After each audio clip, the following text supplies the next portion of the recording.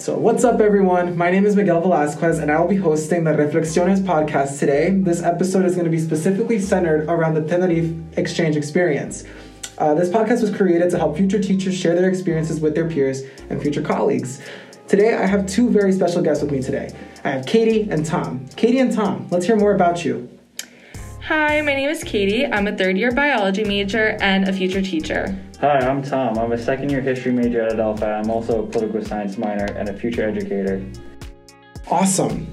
Now, in our sociolinguistics class, we were assigned with doing this partnership exchange with students in Tenerife. Can one of you describe how this project came about?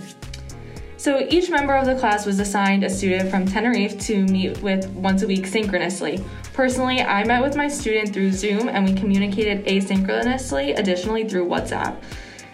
So we did a lot of cultural exchanges, talking about our families, our friends, hobbies, the holidays we are celebrating, and kind of our school life, and even some topics with COVID-19. Awesome.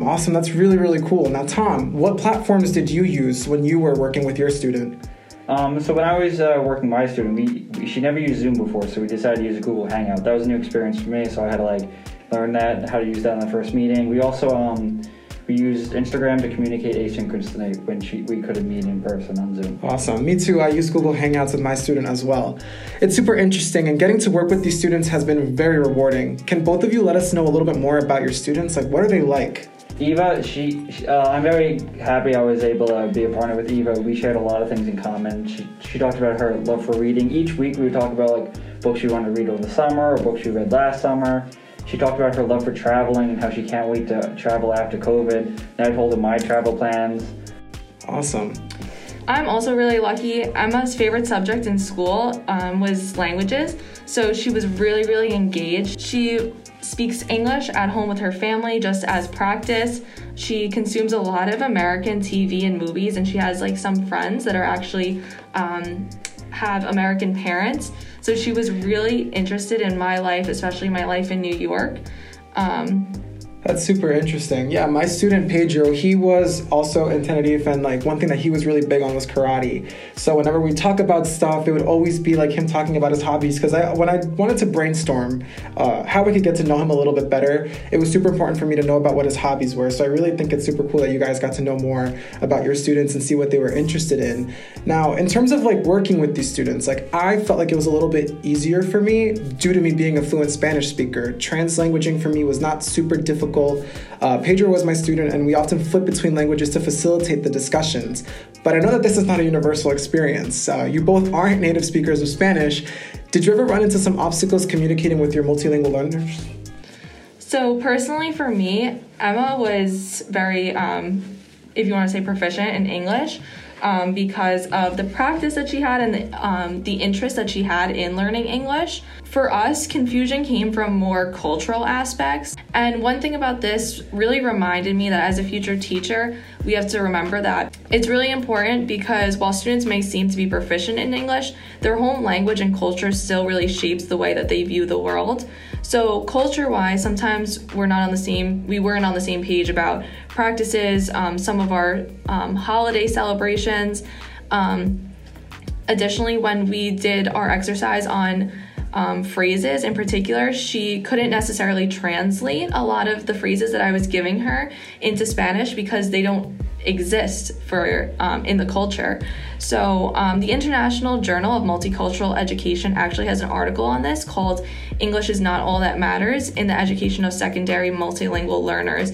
And this really stresses that teachers have to remember that proficiency in a language and the idea of English proficiency doesn't necessarily correlate with knowledge and what the student knows. So you can't necessarily assume that the student knows what's going on just because they might have an advanced vocabulary in English. Yeah, for real. Tom, I don't know if you have any additional comments on that? Yeah, my partner, she got a lot of her English from way before she even met me. So she really likes Korean movies and K-pop, so they don't have most of the translations in Spanish, so they would only use English subtitles.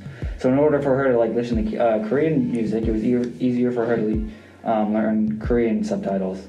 Awesome. Yeah, keeping those experiences in mind, how do you think as like future teachers we can overcome such like language barriers, such cultural differences? Because essentially where they grow up, how they grow up, like that shapes how they interpret the world, how they understand their common surroundings. So like how can we overcome those differences?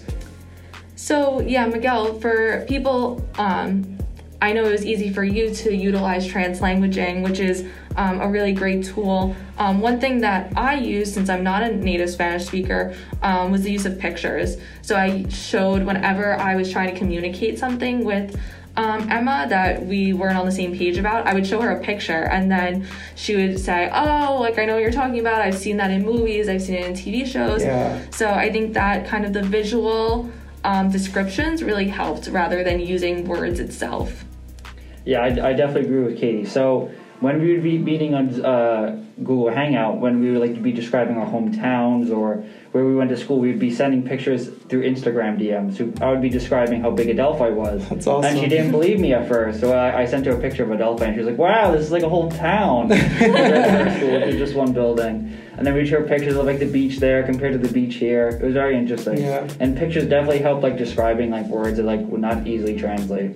That's awesome. Yeah, no, honestly, like, you know, they say pictures speak like 1,000 words, whether they're in English, Spanish, French, whatever. Like, it's definitely like visual learning is definitely one of the best ways to kind of overcome those language barriers. Now, moving forward, looking back at your experiences with these students has definitely impacted you as future teachers. I know I could definitely say that for myself, and I'm sure that you guys feel the same. We were assigned to create a lesson plan with aspects of multilingualism. In what ways did you cater to your students' interests in this lesson, and how do you plan to scope out what your future students will enjoy to shape your educational material? So I knew that Emma would be fascinated to learn about the history of New York. New York City is probably one of the most famous cities in the world, and we're known for our industry and culture. Emma, throughout the semester, always talked about wanting to visit New York. And as native New Yorkers, we all know the history and what's made New York what it is. Mm-hmm. But not everyone might know that. And to us, it seems like it's common knowledge, but amongst our community. But that's not really true in the outside world. So I wanted to kind of give Emma some context about what made this city what is so fascinating to everybody around the world.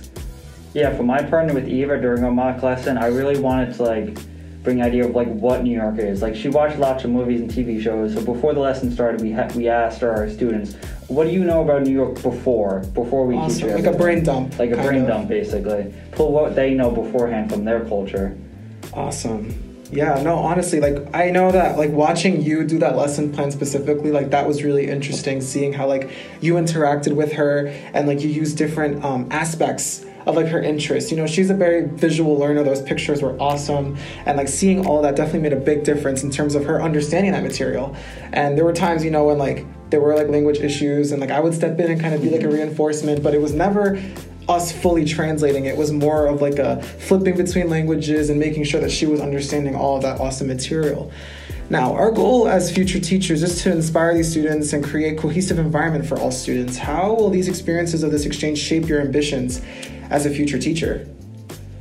Well, for me, I'm going to be a history major, so I really plan on incorporating like different cultures into history lessons. Maybe if we're talking about like early civilizations in Africa and China, we could have like certain like projects learning about the languages and the food and the different cultures there, not just like the political aspects of those civilizations. Wow, yeah, so kind of going off what you're saying, I'm going to be a biology teacher, and one thing that we incorporated in this lesson was also how the development of New York impacted the environment.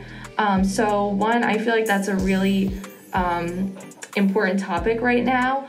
I know that Emma has heard about these issues and she knows how it's affecting her hometown, but one thing is getting students to kind of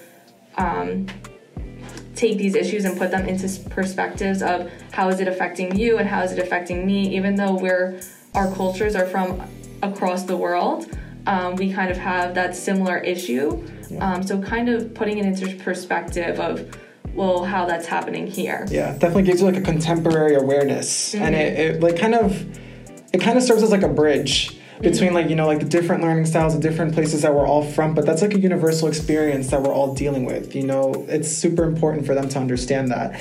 I would definitely say that, like, as a future teacher, something that we should always keep in mind is those different learning abilities and those different learning styles. So, you know, we catered to them through pictures because we knew that like pictures was definitely like a great way for them to visualize what was happening. In addition to that, like we also used resources such as Kahoot, you know, to kind of make it more interactive and a little bit more fun. And that's something that they were familiar with. So, you know, as future teachers, when we're trying to brainstorm ways that we can, you know, incorporate more multilingual students and create a cohesive environment for students, essentially that's rooted in catering to those different educational needs and those different styles.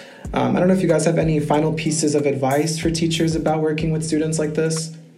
I would just say use their background, use their family background, use their culture background. Draw before each lesson, see what they have to contribute to the lesson.